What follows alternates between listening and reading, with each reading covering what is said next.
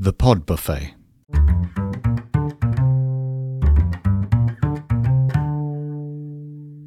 Hi, Steve here, and welcome to The Pod Buffet, a podcast of podcasts and an eclectic mix of flavours. And on today's episode, we have an interview with Amanda Xiong Blodgett, also known as Miss Panda, who teaches Mandarin Chinese, particularly to youngsters, but also to their parents. Here she is telling us more about it. Hi, Amanda. It's great to see you. Thanks for being on the Pod Buffet. Thank you so much, Steve, for having me. It's wonderful to be here. So before we get to the podcast, let's talk about the other audio. Right, yeah, I have an audio album on Spotify, and mainly it's a bilingual Mandarin Chinese and English, and then helping families who are just starting with Mandarin Chinese to start with a very easygoing kind of way. Yeah. So they're not, it's new to them and they want to get it started. So even though it's like a streaming album, it's a bilingual with songs, but the idea is you can sing, you can play, and there are over 100 Chinese expressions or phrases or sentences all together in there. And it's fun and you can understand. So, and these are the phrases that you can talk about, like, okay, say thank you and say goodbye, and also, sing a song about your body features, your face features, or, well, if you're the last one, go to the car, you're a stinky skunk. So those are the funny thing for the family to use. And so I try to connect the language with the everyday relevancy. Yeah. That sounds really good and sounds a lot of fun. So what kind of age group are you kind of aiming at?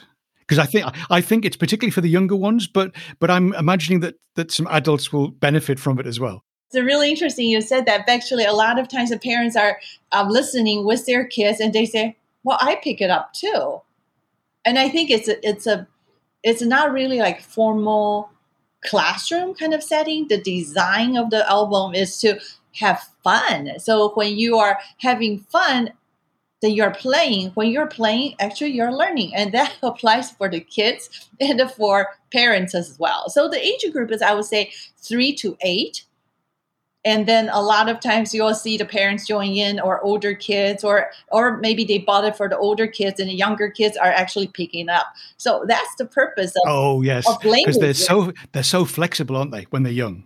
Yes. They just sponge. They just absorb everything. Totally. So it's really interesting. And this album is especially for non-native speakers. So the parents don't speak, they don't have any Mandarin Chinese background.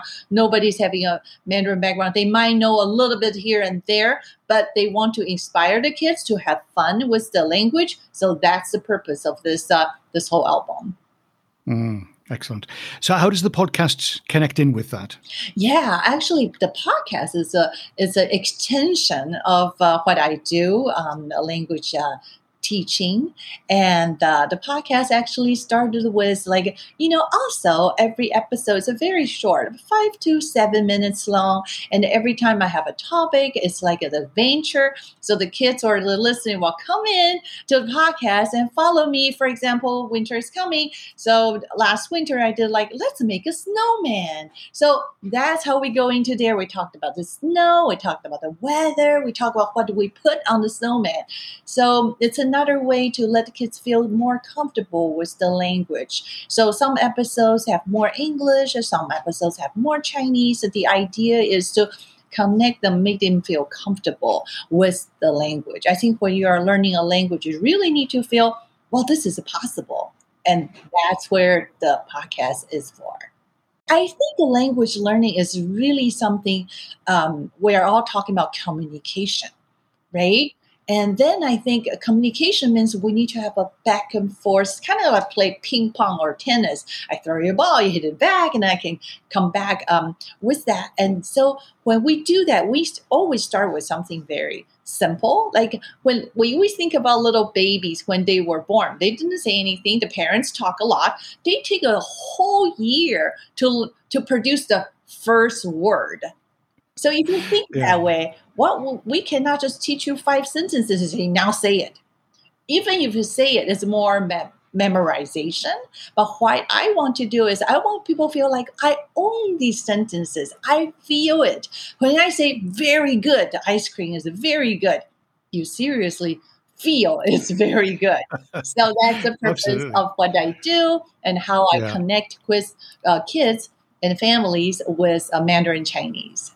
Yeah, that's wonderful. And what do you enjoy most about it? I mean, I can tell that you just love it. But what is there anything that you enjoy most?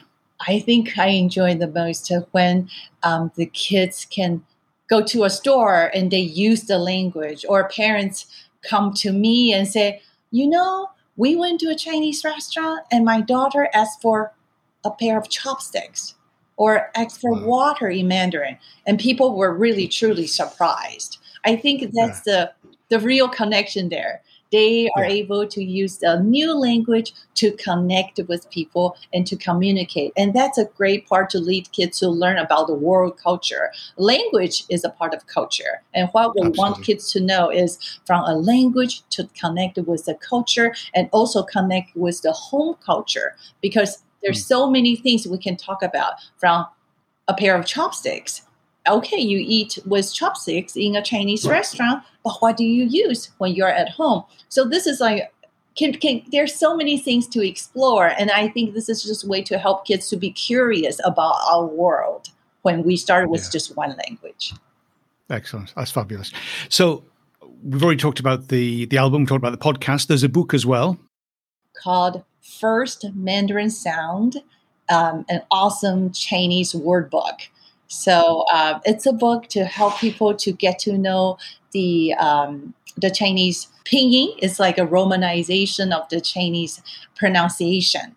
And the fun part is a lot of times that we see even news anchors or people read Chinese names.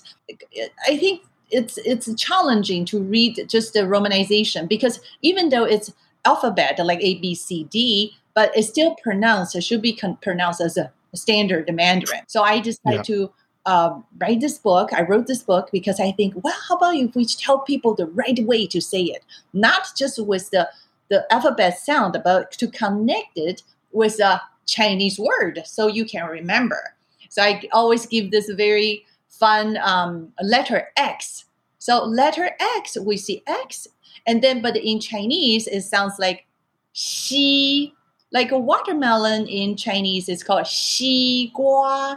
So if you can remember, watermelon in Chinese is 西瓜. So next time when you see X, I know this now. It is 西. So I try to connect with the image. Of course, kids love images, so it has embedded alphabet, the romanization of the pinyin symbol in the picture. But at the same time, I connected with a word, a meaningful word kids can use or everybody can use. So you'll remember next time when you see that pinyin alphabet, then I know this one is like 西瓜, watermelon, a watermelon in Chinese. Yeah, that's going to come in handy sometime, I'm sure. So I'll file that one away. But where can we find you? Where's the best place? Is it website, or where else do you hang out? Yes, I am Miss Panda. Children and parents and the educators know me as Miss Panda. I have a website called Miss Panda Chinese. And then you can also find me on YouTube channels. I have a lot of stories, bilingual stories in English and Mandarin Chinese. And the social media, also the same, Miss Panda Chinese on Facebook and Instagram. Excellent. Amanda, thank you so much for being here and for sharing this wonderful little snippets of Mandarin Chinese. Well, thank you for having me. It's a pleasure. I hope you enjoyed this taster from the Pod Buffet.